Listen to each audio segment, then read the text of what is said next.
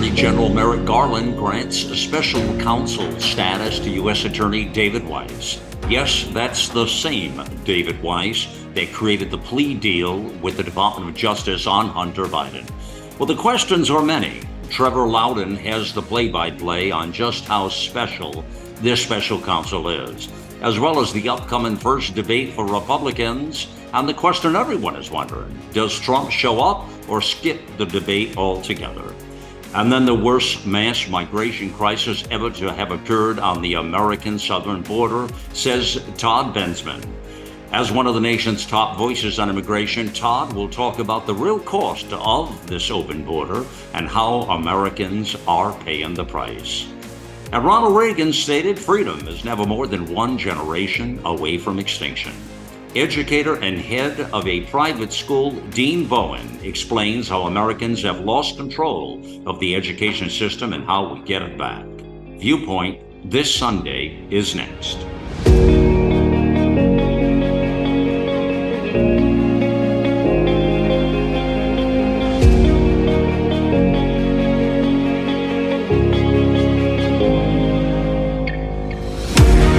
It's time to put away the bias, the lies, and deceit, and bring forth real talk from real people about real news, providing the out loud truth and capturing the essence of a new generation, all in a fast-paced hour. This is Viewpoint This Sunday. Welcome to the weekend news magazine, Viewpoint This Sunday. It is Malcolm out here. Well, the rules of this game are changing pretty rapidly. The 2024 election, we are now entering a new season of politics in our country. And there's a lot of legalities going on with about all of this here. Big story here with a special counsel being appointed to the Hunter Biden story. And interesting, the Washington Post on Friday ran an article that said this. A few weeks ago, the legal clouds around Hunter Biden were clearing after years of personal and political turmoil. He had arrived at a plea agreement with federal prosecutors, one that would keep him out of jail while putting some of his past misdeeds behind him. He had settled a child support case in Arkansas. He began making regular public appearances with his father. But on Friday afternoon, amid a flurry of court filings and solemn public remarks from Attorney General Merrick Garland, any sense that the legal woes of the president's son were concluding quickly vanished. And that is a good starting point there, my friends. Let's bring on Trevor Loudon, joins me here. And Trevor's an analyst, author, speaker, filmmaker, political commentator. He is many books. His books are all, by the way, in the America Out Loud bookstore. His films, a filmmaker. And Trevor, privileged to have you here always on Viewpoint here on Sunday morning. Welcome, sir. Look, it's always a pleasure, Malcolm. Thanks for having me on. Okay, so I open up with those remarks from the Washington Post, which I think sets the tone of what we're talking about here. Now, let's get first to the point of this plea deal a moment here. The plea deal was supposed to be a done deal totally here. That shocked everybody, and that started this snowball rolling. They didn't expect that to happen, but the Justice Department, I think, got caught with their hand in the cookie jar on this one here, which kind of showcased how screwed up they are over there. Take it from that standpoint and tell us your thoughts on the plea deal and the judge. Well, the sticking point, I believe, was the blanket immunity that was part of the plea deal for any future any future things that would come out. So he was pleading guilty to some very minor offenses. You know, the guy is deeply in bed with Burisma, deeply in bed with the Chinese and other Russia, other enemies or problematic states, taking money big time, clearly implicating the president. So the only way out they saw was a plea deal, pleads guilty to a few minor offenses. There's an immunity clause in there, which basically means he can't be prosecuted for anything else. And that was seen as the way out of there. but the judge didn't buy that immunity, and nor should she. And good for her for standing up. So this this puts the cat amongst the pigeons. This will go right up the chain if it's allowed to continue, which I think maybe is why the special counsel has been appointed. Well, I think Garland was obviously reluctant to do this. I assume many would say he maybe had no choice, but I'm not really sure. The way they play the game in the Justice Department, they always seem to have another choice, the way they operate today, Trevor. But here's the thing. There's two schools of thought here on this. With this U.S. Attorney David Weiss, who has now been appointed special counsel status. So Garland stayed with him. He was the guy who did all this funny business there with the Justice Department. I mean, he's the one who set this all in motion. He screwed up. It blew up. He, like you just said, he didn't cross the T's and dot the I's, and those they try to slip one through is what they did till the judge pointed all this out. But now there's the school of thought that, first of all, Garland just gave him special counsel status. It's the same guy was the corrupt who did the plea deal and all of that. So wouldn't the right move have been to get another special counsel outside of all of this parade and circle? I mean, wouldn't that have been the real if this was legit, I'm suggesting to you, wouldn't that have been the move a United States Attorney General should have done versus giving this to the same cat who is singing with the canaries here? Well, yeah. Well, what is the purpose of this? Is this to, exactly. How long did the special counsel take? The last special counsel take? Will this drag things out beyond election year? Will he just keep on investigating? I don't think they care about Hunter Biden. They just don't want the Biden presidency more tarnished than it already is coming into election year. Or do they use this leverage? Joe Biden's being a bit stubborn. He's supposed to be standing down, but he thinks he's going to run again. And I don't think the Democratic Party wants that. So are they going to are they going to go hard on Hunter Biden now and by implication allow the impeachment of Biden? Or are they going to try and protect Biden till his term is finished and then throw him to the wolves after that when it doesn't really matter? Trevor, do you think this might be an exit strategy based on what you just said? I'm just thinking here, could this be the exit strategy for the Democrat Party where Biden might come out and say some sort of a statement that with these other woes and troubles or whatever it might be, I don't know, and just say, well, he's got to bow out and not run for this other term? Because right now, nobody really knows how that's going to come. Nobody believes he's going to fulfill or complete this process of a second run. I don't think anybody believes it at this point. So no. Maybe this is the exit strategy. Is that possible, you think? Well, that is, I think, I think they've got several options here, but neither is particularly attractive. But, the deal was supposed to be that, Hunter would get off the hook. That would all go away. No, it couldn't be investigated any further. And then they would deal with Joe Biden, But now the Hunter thing is blown up. So what do? You appoint a special counsel, which gives you the option of blowing up Joe Biden if you want to, if he's still really, really, really stubborn. Right. Or if he agrees to stand down, try and protect him till after the election. Yeah. So I think this puts the special counsel appointed by Merrick Garland, appointing the same guy that was involved initially, as you say, completely inappropriate, gives them the option to threaten Joe Biden if necessary, or if Joe cooperates to sort of stall things out till after the election. And maybe the last thing Joe Biden does as president is pardon his son. Then, I wonder then plead senility after that. Oh man! Well, that would be must see TV there. But I hear you. Well, I think your point, though, Trevor, the fact that a lot of these counsels, as you say, they drag on forever. Number one, you're exactly right. I mean, my God, these things can drag out 2-3 years. It could go way beyond. I mean, this is what they've done. And they make a fortune in the process. I mean, this is going to be a windfall for David Weiss and his groupies there. who have signed on to the deal. They make a lot of money. And they just drag the thing out. They already know what they know. They got all kinds of stuff in front of them, but this thing ain't going to be quick, and justice won't be quick, and may not ever come anyways. But I think and they're very good at that, actually. If you look historically, all through the Hillary Clinton stuff, what have you, they wait till the sun sets just a little bit and everybody's going to sleep, and then they pull one out to say, okay, well, there was really nothing there after all. But we did try, friends. Give us A for the team, Yeah, well, they don't want Hunter Biden going to trial, between now and the next election. Exactly. So this is one way of avoiding that. Well, we're investigating. We're doing a due diligence. We're investigating.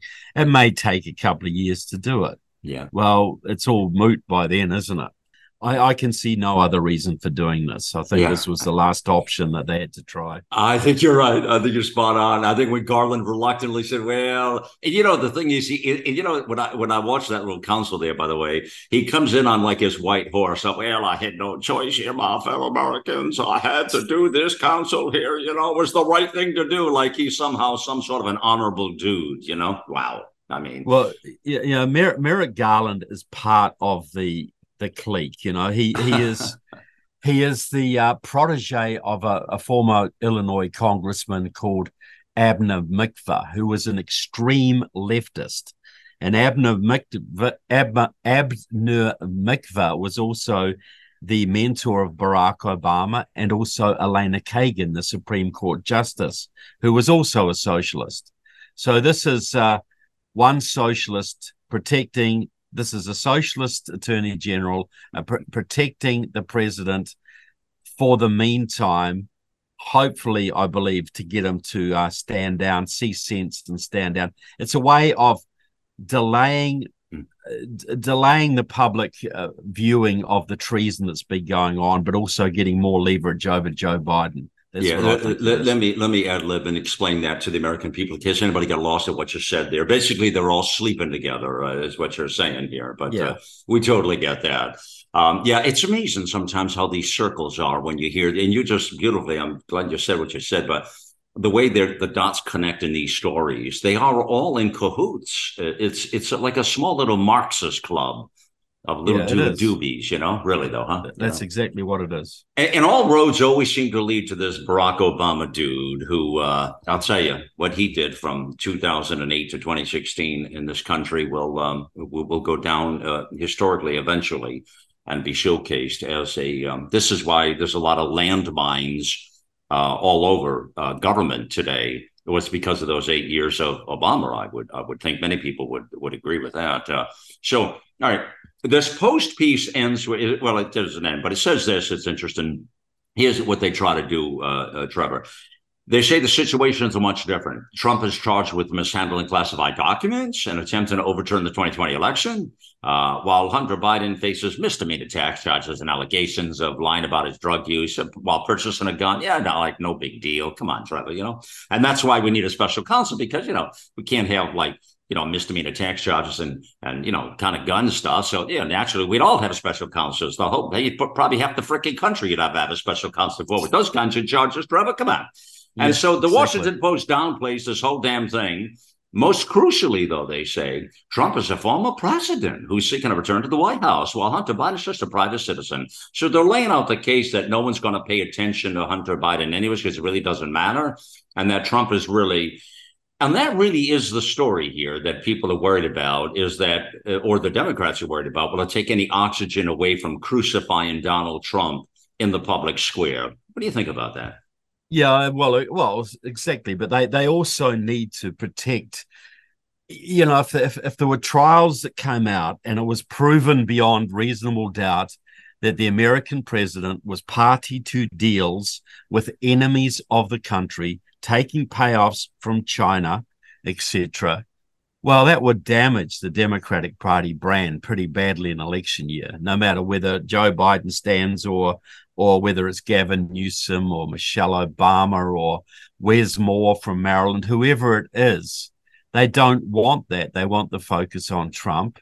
And So the special counsel makes sense because it's a way of trying to bury the issue, at least temporarily, at least till after the election when they won't care. To your point there, I would imagine there's a lot of talk behind closed doors right now in the Democrat Party about who's going to replace Joe Biden. You just mentioned a few names there.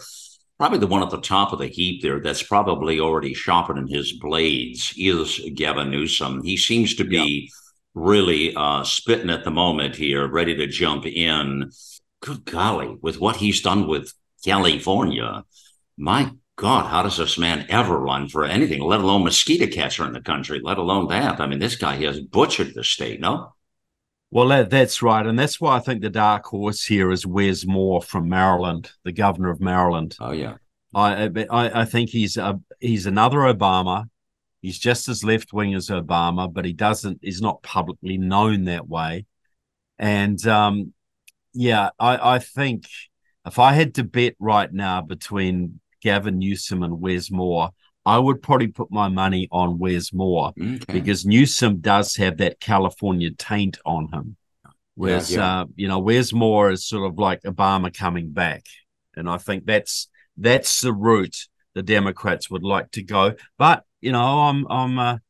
it could still be Newsom. You never know. Even Michelle Obama could step into the mix there somewhere. Yeah, a lot of people think that I hear that story a lot come in circles. I don't subscribe to it. I just don't see Michelle Obama as an option, but there are a lot of folks who do. And you just put it out there a couple of times. I just don't see how she would even be on the menu as an option. I think people would see through all that garbage. No? I mean, I don't know. Well, I think a lot of the Democrats would like her to run. I personally think she'd be reluctant. Oh, yeah. So I think that the top two in the running are Newsom and Wes Moore, with Michelle Obama as a very distant third. But, we'll see. Yeah. Hunter Biden could face trial at a time when Democrats were hoping the focus would be on Donald Trump's own trials and legal problems. That editorial went on to say. But here's what I want to talk to you about now. Donald Trump. This is what I would call the elephant in the room now, which is Donald Trump, and elephant being an appropriate word there. The first Republican primary debate will be aired on August 23rd. It's coming up now, pretty quick, and that's when it all is in full throttle mode now. Everybody realizes we're in an election cycle here. Will be aired by the corrupt Fox News, and in Milwaukee, Wisconsin. So tell us about this now, coming in with all the candidates. Let's kind of change sides a little bit, talk about the Republicans a moment here and your thoughts on this first debate. First of all, should Trump, a lot of people are questioning, he hasn't said yet whether he's always the showman and the suspenseful one. Like, I'm not really sure I'm going to show up or not. People are wondering, well, this is a great opportunity. Of course, Fox is talking about every day, like, you got to be here, dude, because they want the ratings, of course. Listen, and let me just tell you, I don't know what you think about this, but if I'm Donald Trump, and I don't know about you, Trevor, but I'm not going to that damn debate. I'm sorry. But if I'm Donald Trump, I ain't going. What do you say to that, please? From his point of view, I would say yes. I would say he's right to do that. He can only really lose out of it. Yeah. He's better off staying out of it from his point of view. I think from the American public's point of view, it's not a good idea. I think he should be there because he shouldn't really want to, if he wants a mandate, he's got to be in front of the people at every opportunity. But strategically, I can understand his point of view. But the other thing is happening is that, look, Ron DeSantis is doing a lot of hard work right now in Iowa and New Hampshire. He's on the ground. He's pretty much got a monopoly there right now. And he is building up support in those two early states. And if I'm not making a value judgment here, I'm saying this is reality on the ground.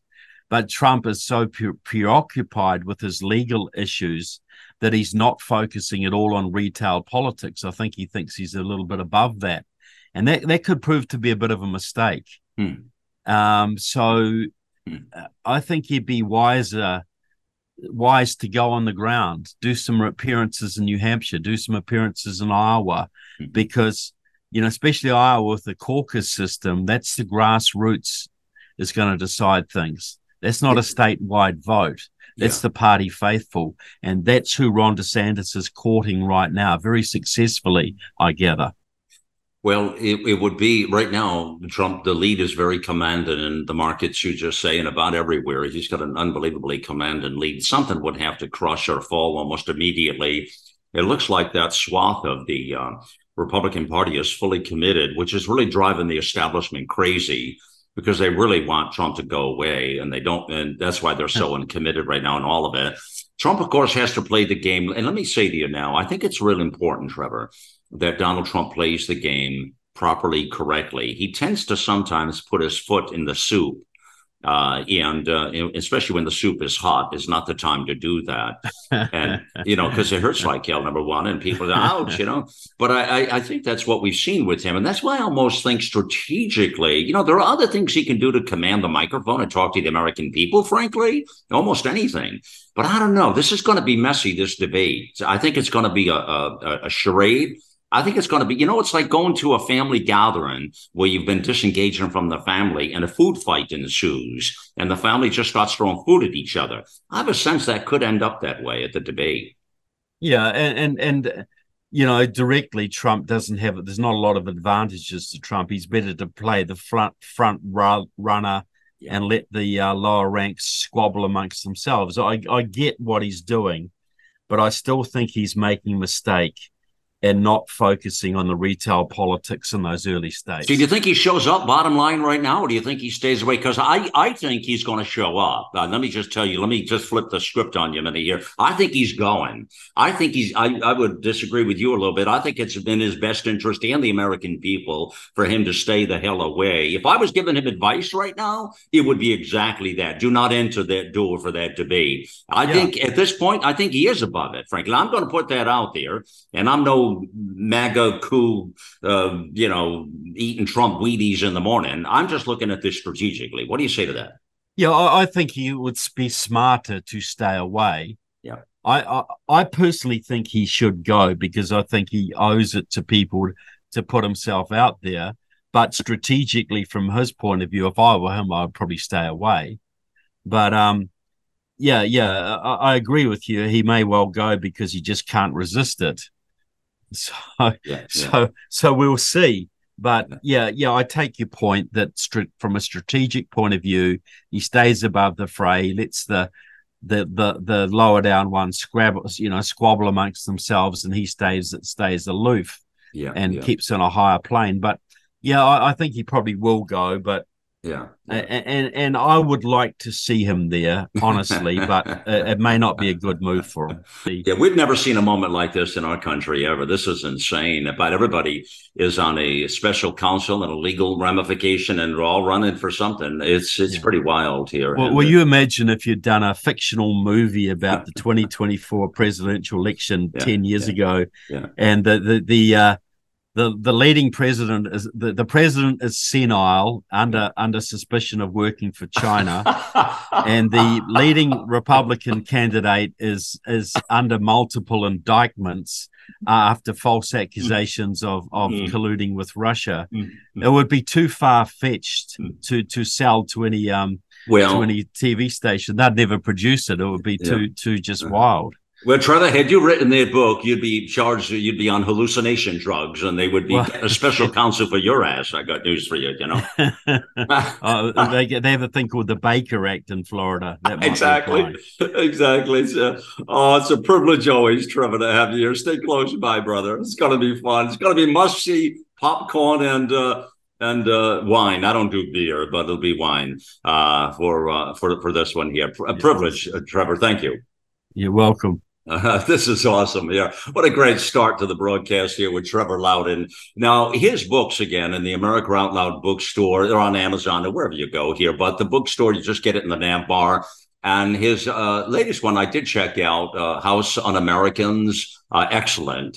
He's he's an excellent writer and a great filmmaker and terrific voice always. A good friend, Trevor Loudon.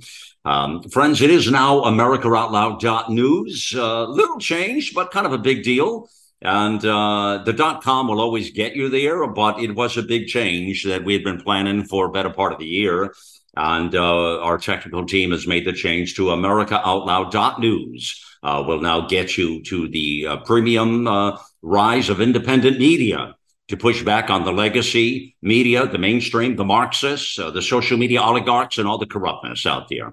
That's the mission right there. Check it out. Please share the content. Get it out there around the world and wake people up. And our audience is a worldwide audience. In fact, where Trevor's from, New Zealand, initially, and Australia and the UK, those are great markets here for our network. They love America Out Loud. And so we see the analytics on them. All right, we'll take a quick pause here. We're going to join you just on the other side. Really excited to have this next gentleman on. First time on the broadcast here. I'm going to leave that a secret till just a moment. Stay right there. More Viewpoint in just a moment. The America Out Loud Talk Radio app is on Android or Apple. It's the perfect way to listen in to the new generation of talk shows and hosts who are ready to inform and inspire. Millions of Americans are needlessly suffering from the long-haul effects of the toxic spike protein. Dr. Peter McCullough and his team at the Wellness Company designed their spike support formula to counteract harmful spike protein from COVID-19 and vaccines so you can feel your best. Go to OutLoudCare.com today and use code OUTLOUD for 25% off your first order. For 25 years, Global Healing has proudly produced the highest quality supplements and cleansing programs that are rooted in nature and backed by science. Get 15% off all of our products using code OUTLOUD. Global Healing, giving you the power to take control of your health naturally.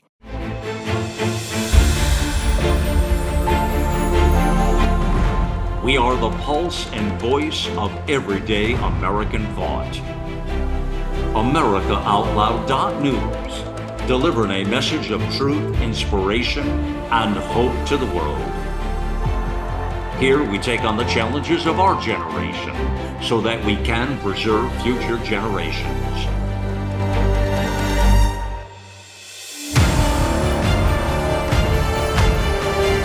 Join us in the fight for liberty and justice for all. America Out Loud Talk Radio.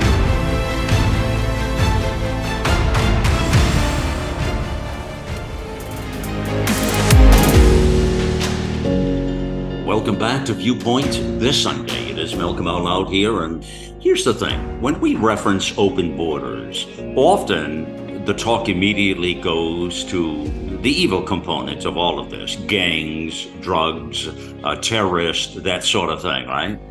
And those are bad. I mean, there's no doubt about it, and much of that we will pay a price for in the future, I'm pretty certain.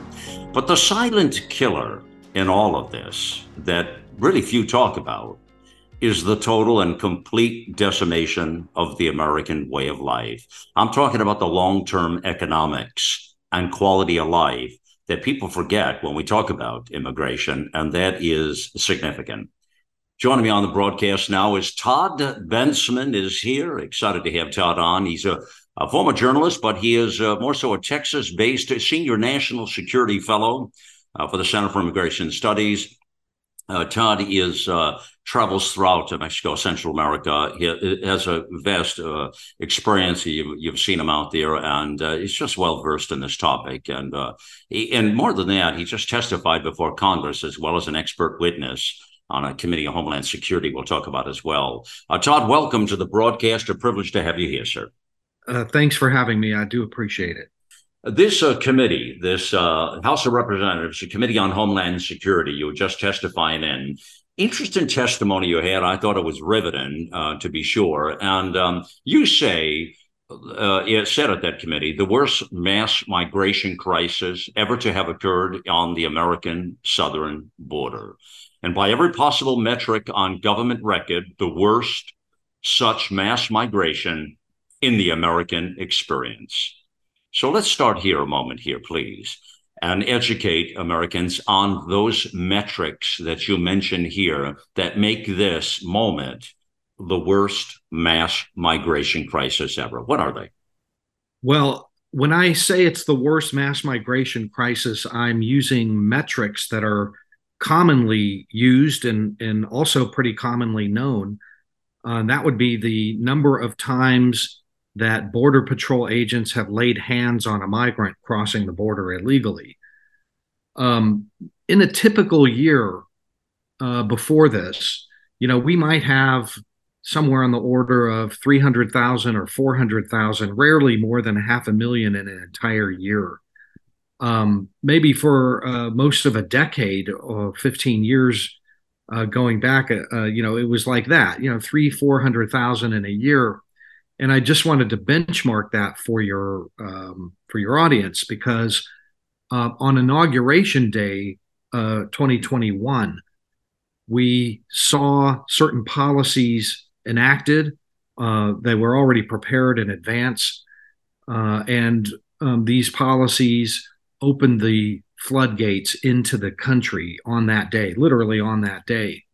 And within about 8 weeks, we were already at 150,000 a month, and then 200,000 a month. And then by the end of that first year, it was 1.7 million apprehensions between ports of entry. That was just in 2021. It was a historic record. There had never been more than that since they started keeping track in about 1960. The next year, 2022, was 2.4 million.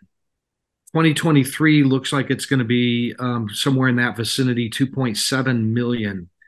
Yeah. When you put it all together with another number that broke every record on the books called gotaways, these are the ones that we know got through undetected. We did not apprehend them.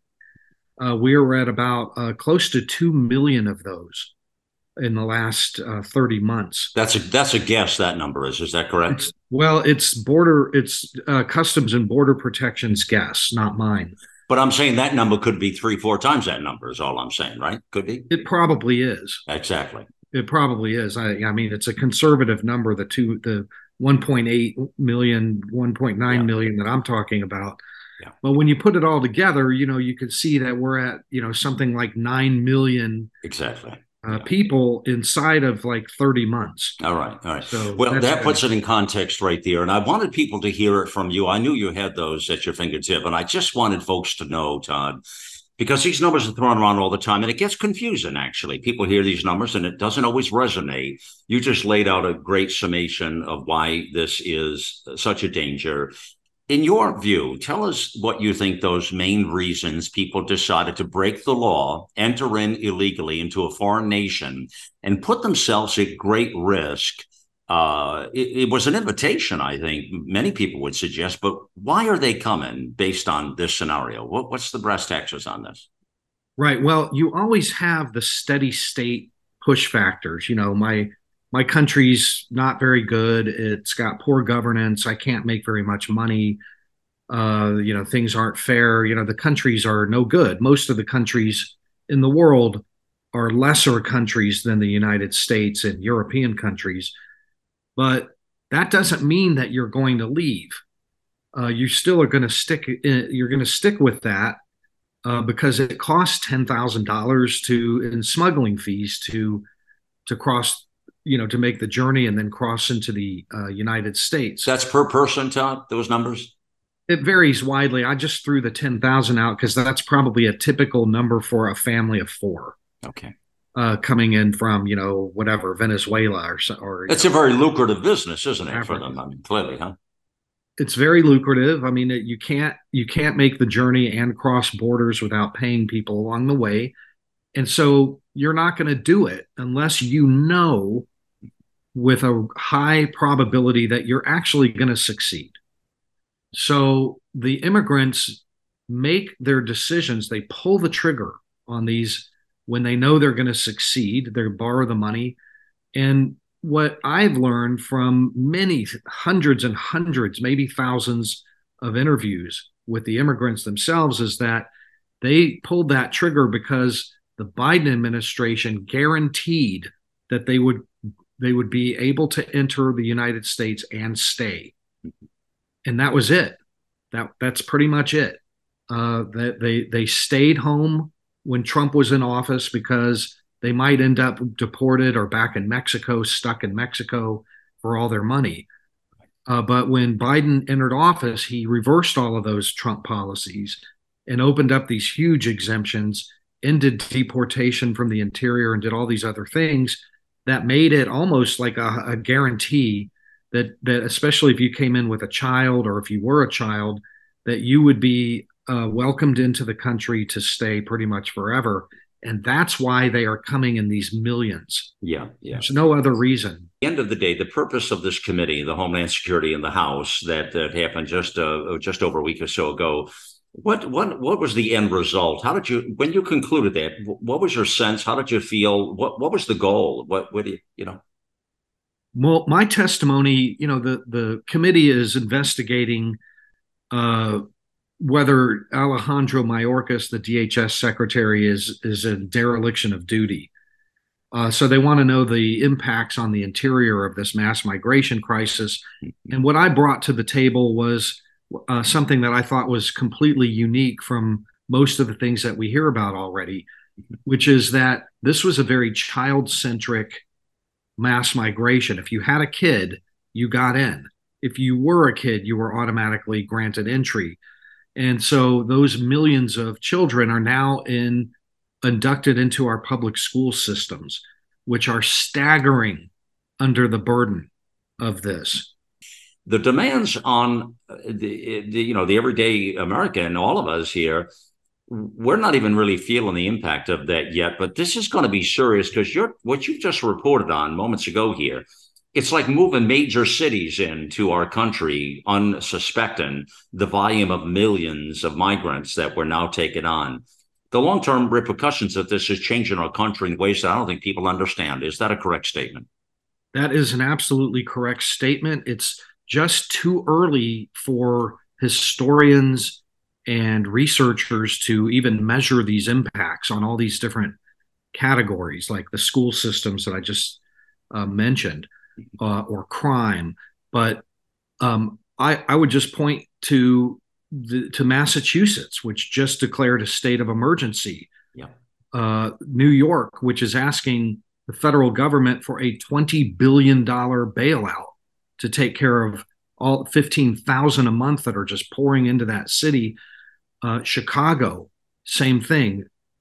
Denver, same thing. Cities across the country, Washington, D.C., cities across the country are having to declare emergencies because they just can't handle this, and it's just gonna get worse. I mean, we have another 18 months of this kind of human flow to go, and nobody is even pointing to the spigot that needs to be closed at the border. Just saying, give us money, keep the spigot open. We're fine with the spigot open. Just give us money.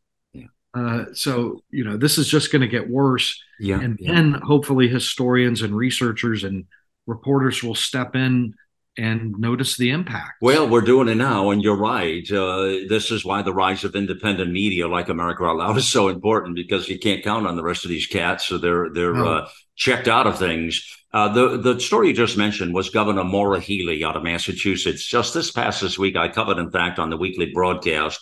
She declared a state of emergency. She's one of many now. New York City and Chicago, and even this whole state of New York did that. They can't. And you'd think this was a bigger story at this point, and you would think that anybody would be all over this thing. It just tells you how egregious this is.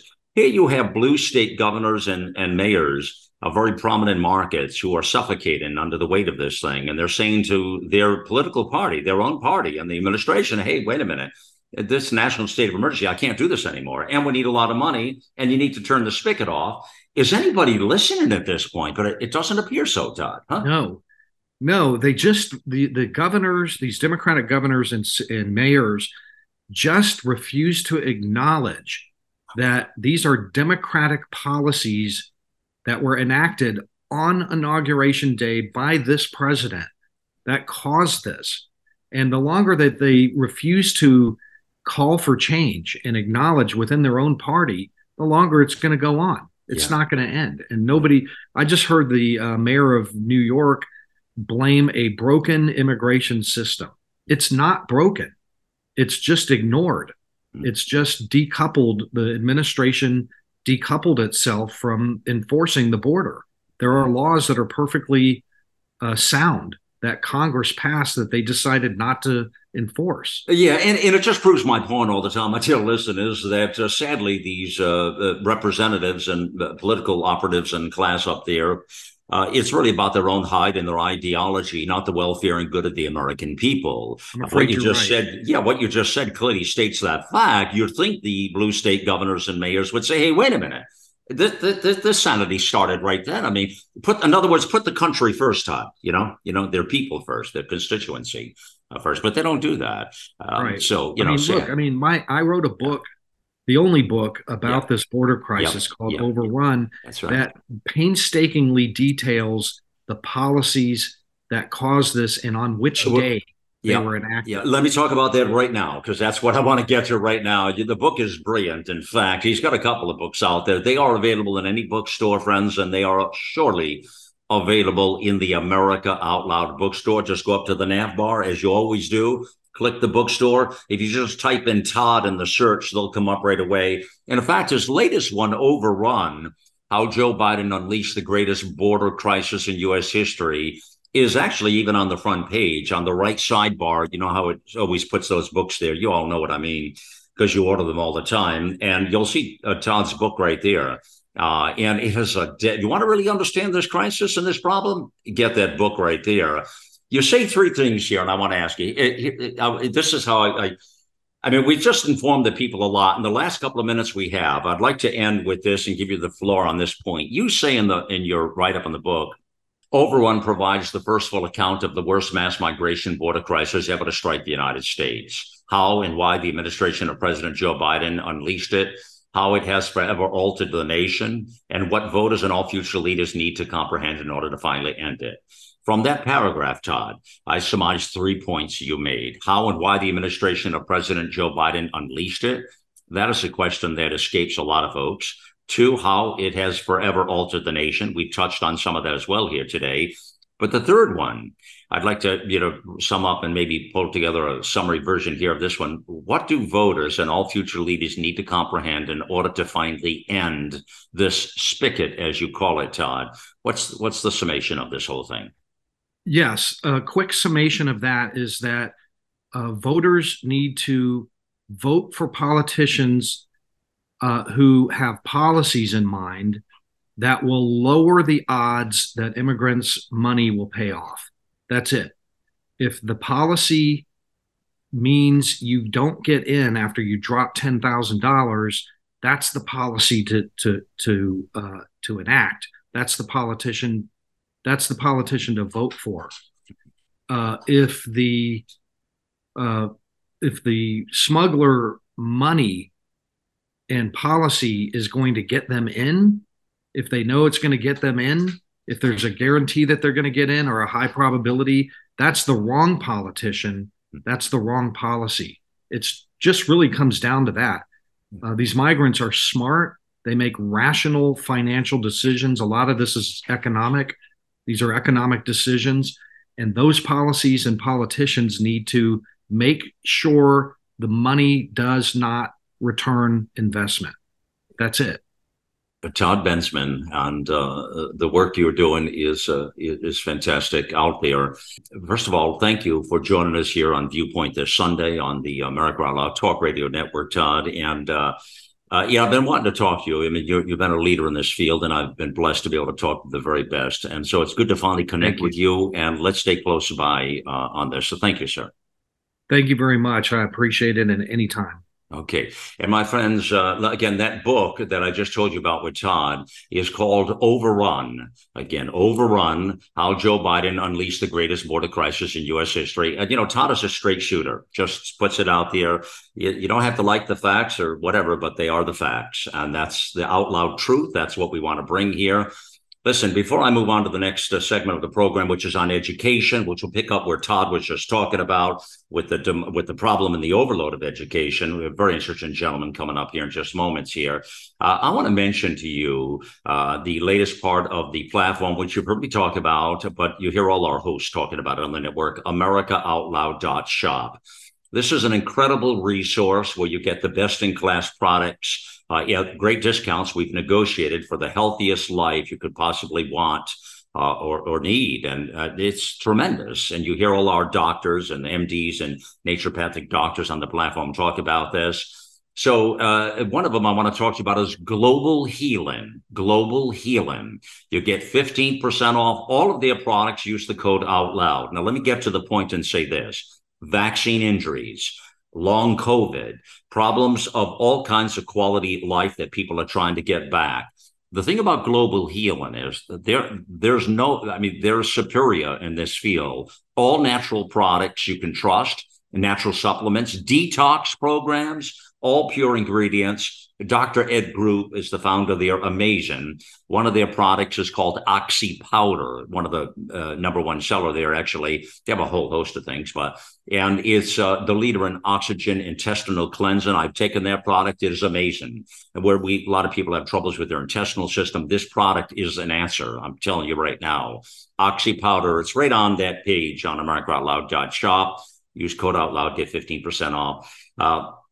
Also, got to tell you, Dr. Ed Group will be there with Dr. Brian Artis, Dr. Henry Ely, Dr. Jana Schmidt on September 8th and 9th. Healing for the Ages. Coming out of Dallas, Texas.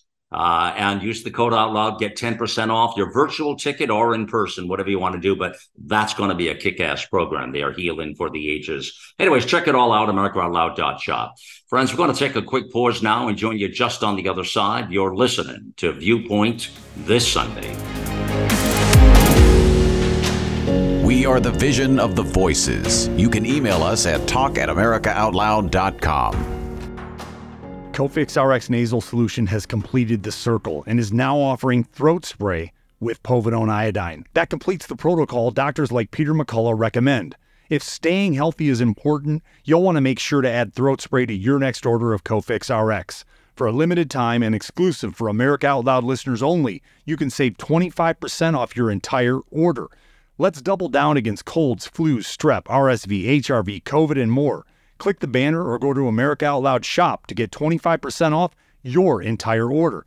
Use coupon code OUTLOUD25. That's coupon code OUTLOUD25. World-class care from doctors you can trust, all from the comfort of your home. That is One Wellness. Dr. Peter McCullough and his team at The Wellness Company designed the One Wellness membership to provide free monthly supplements and unlimited telemedicine access with doctors that share your values. Go to OutLoudCare.com today and use code OUTLOUD for 25% off your first month of One Wellness.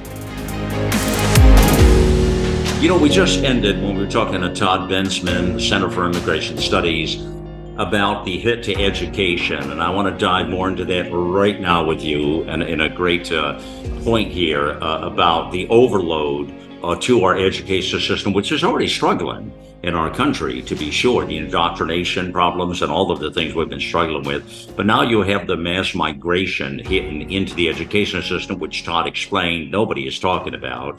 And this is going to create another real challenge for America's educators, to be sure. And you're going to start seeing more and more of that ahead here. Joining me on the broadcast now is Dean Bowen is here. Dean is the head of a school, Waterbrook Christian Academy, and it's a K-12 Christian school that he had founded as well with his wife and some other folks back many years ago, back in 2007, in fact. So this is, well, dates pre-COVID, many years back there. So, Dean, it's a privilege to have you here, sir. Welcome to the broadcast.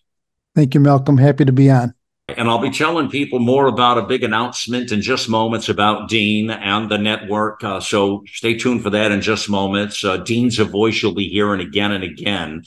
Put that on ice just a moment. Let's get back to this big point here. Dean, so Todd just explains with this mass migration, he says probably since the inauguration day of Biden, those that have been accounted for and the getaways and all that is probably well over 9 million. It could be 10 million. I mean, it's up there. It's huge numbers. This is a hit to the education system, which can't handle it, obviously. He says we're really not even seeing the reaping those trauma moments yet, but it will happen. Talk about that impact to America's educators. And they're already underfunded. They don't have the resources. We already have the kind of problems we're having. How are we going to deal with this on a mass migration level like this? Right. Those numbers are huge and they're difficult to grasp. not only do we have an overabundance of students coming into the classroom, but if you consider this particular population, they don't speak English or they don't speak it very well, which adds a whole nother layer of difficulty in the classroom in terms of how does the teacher handle this? They've got students in the room now that are they even able to communicate with? That makes it extremely difficult, not only for the standpoint of the numbers, but in terms of communication. Over 16 years ago, you started this movement, and this was early on before I think people's eyes were. I mean, what really opened people's eyes a lot was COVID, to see how badly the education system was acting. Most people, it was pushed under the carpet, and they really didn't know how bad it was. You were an early pioneer in this and seen some of the problems. So let me start here and ask you this question. It's an important one. In your opinion, Dean, how and why do you think did parents, mom and dad across our country, how and why did they lose control of what and what not their kids were being taught in the schools? When did all that happen? Why? That is such a great question. We could go back, maybe even to 1962 or 63, but I don't know that we have to go back that far in terms of, I think it's easy for parents to be in the mindset of, I've got to get up, I've got to go to work. I live in a good community. I'm going to send my child to school in this community that maybe I grew up in. Maybe I went to school here. It was fantastic. When I was in school, I'm sure nothing has changed. And as parents, I believe that we have trusted the system and we just ship our kids off.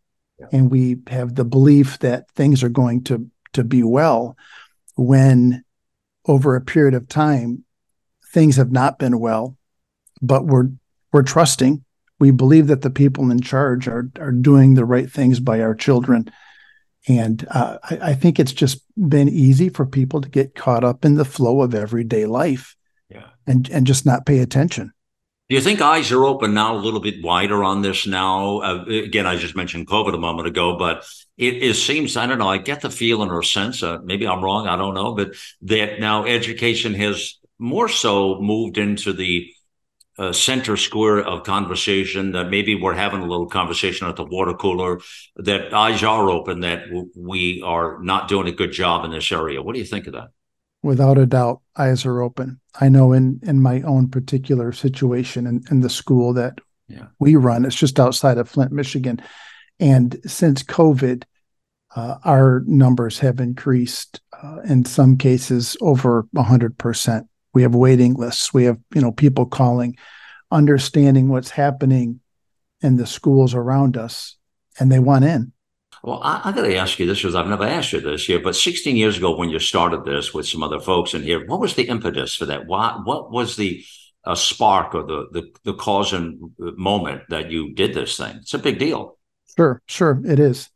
I happened to be doing my internship. I was wrapping up my master's program. I was doing an internship at a small little K through 5th grade elementary Christian school at a Nazarene church. And that school year, the church announced that they were going to close the school down. The school had been open for maybe 5 or 6 years. And some parents had their children in there since they were in kindergarten. They loved the school. They loved the environment. They loved the education that they were receiving, and they were disappointed when the church announced they were going to close. I'm there serving my internship, and so a lot of the parents approached me and said, "Hey, what do you think?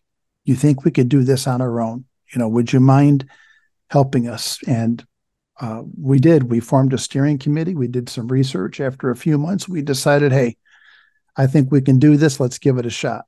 And we did, and here we are 16 years later, going strong and really being a light to the community and hope for parents that are, looking for alternatives. It seems people are taking the power back. Parents are, as they hopefully their eyes become more attuned to the egregious things that are happening out there to the kids, and the indoctrination more so that is happening with these kids in these programs that are being pushed onto the kids, which we surely will talk about in days, weeks, and months ahead. Education has been a pretty good focal point on America Out Loud. We have another show, The Prism of America's Education. It's been on for many years on the weekends with Karen Show, and she does an awesome job and bringing these kind of the intersection of education and the political environment of globalists, and they're taking over or trying to take over our country. Let me tell listeners now, Dean is a voice I think you'll come to love and respect, and you'll hear it. We are proud to just launch a new show that he is hosting on the network, please. And so drum roll for that a moment here, so 2 p.m. Eastern time, weekdays now, you can hear, and listen to this, appropriately, the show's name is called, what else? The Dean's List, right? This is Dean Bowen. It's the Dean's List. And I love the play on that, Dean, because even my daughter, who has been on the Dean's List, by the way, she's in college now, and she's been on the Dean's List every quarter through school. She's done a remarkable job. And so I was sharing with her about your story on the show the other day. In fact, she listened to the show with me. That Good. Your first show played on Friday, and her and I listened to it, and she loved it. She was very engaged with it and thought it was, and she's pretty critical ear. She loved it a lot. I loved it. I thought it was terrific. And so that just launched on Friday, and now you'll pick up Monday and you begin to do this. And you talk about renovate the age, which you're explaining on the program, what all that means, that it's time to renovate the age. 2 p.m. weekdays. Tell us what you hope to do with the program, brother. I hope to shine the light of truth to parents. You had asked, you think eyes are opening, and they are, but there are more eyes that frankly need to be opened. And the eyes that are opened, and parents and grandparents, I also want to give them hope. Now that their eyes are open and they see the situation that we're in, what can we do about it? Well, there is hope, and there are things that we can do. And I'd like to create this national dialogue in terms of ways that as just everyday American citizens, we can take education back in this country. Amen to that. Yeah. I think you're going to do tremendously well. You're well balanced and informed to have this conversation and to shine that light. So these are important moments of our nation, but it's an important point as well of this network. Education is going to be real critical to getting it right moving forward. So, Dean, welcome aboard to America Out Loud. It's a privilege to have you here, sir, and we look forward to the future endeavors and the conversations we'll be having ahead, okay? Thank you, Malcolm. Happy and grateful to be here with you. Yeah. Oh, it's wonderful here. So it's called The Dean's List again, friends, and it's 2 p.m. Eastern time, Monday through Friday. You'll hear this on the network. Check it out. Dean is going to be, my sense is, a steady hand. It's going to be a steady hand in a flow and a tsunami of uncertainty in the education sphere. So that's what I see will happen from that. There'll be a lot to happen out there. So it's pretty exciting stuff here. And I want you to now support the show. In fact, the show page is already up. If you go to AmericaOutloud.news, right up on the menu nav bar, go to shows, drop down to the Dean's List, and go find out more about it right there. And check it all out. And you'll see the first show, in fact, coming into podcast on Sunday. So today, in fact, if you're listening to this on talk radio or podcast in the days ahead. Friends, that's all the time we have here. Tremendous conversation, tremendous show. Always a privilege to be in your company. Thank you for joining me on the mission here. Now, we got a lot of work to do over the next week before next week's Viewpoint. You got to get out there and circulate the out loud truth. Share it. Go back to the platform. Share the truth. That's the way we're going to wake people up, is a point of action. It's time to get involved and get loud, America.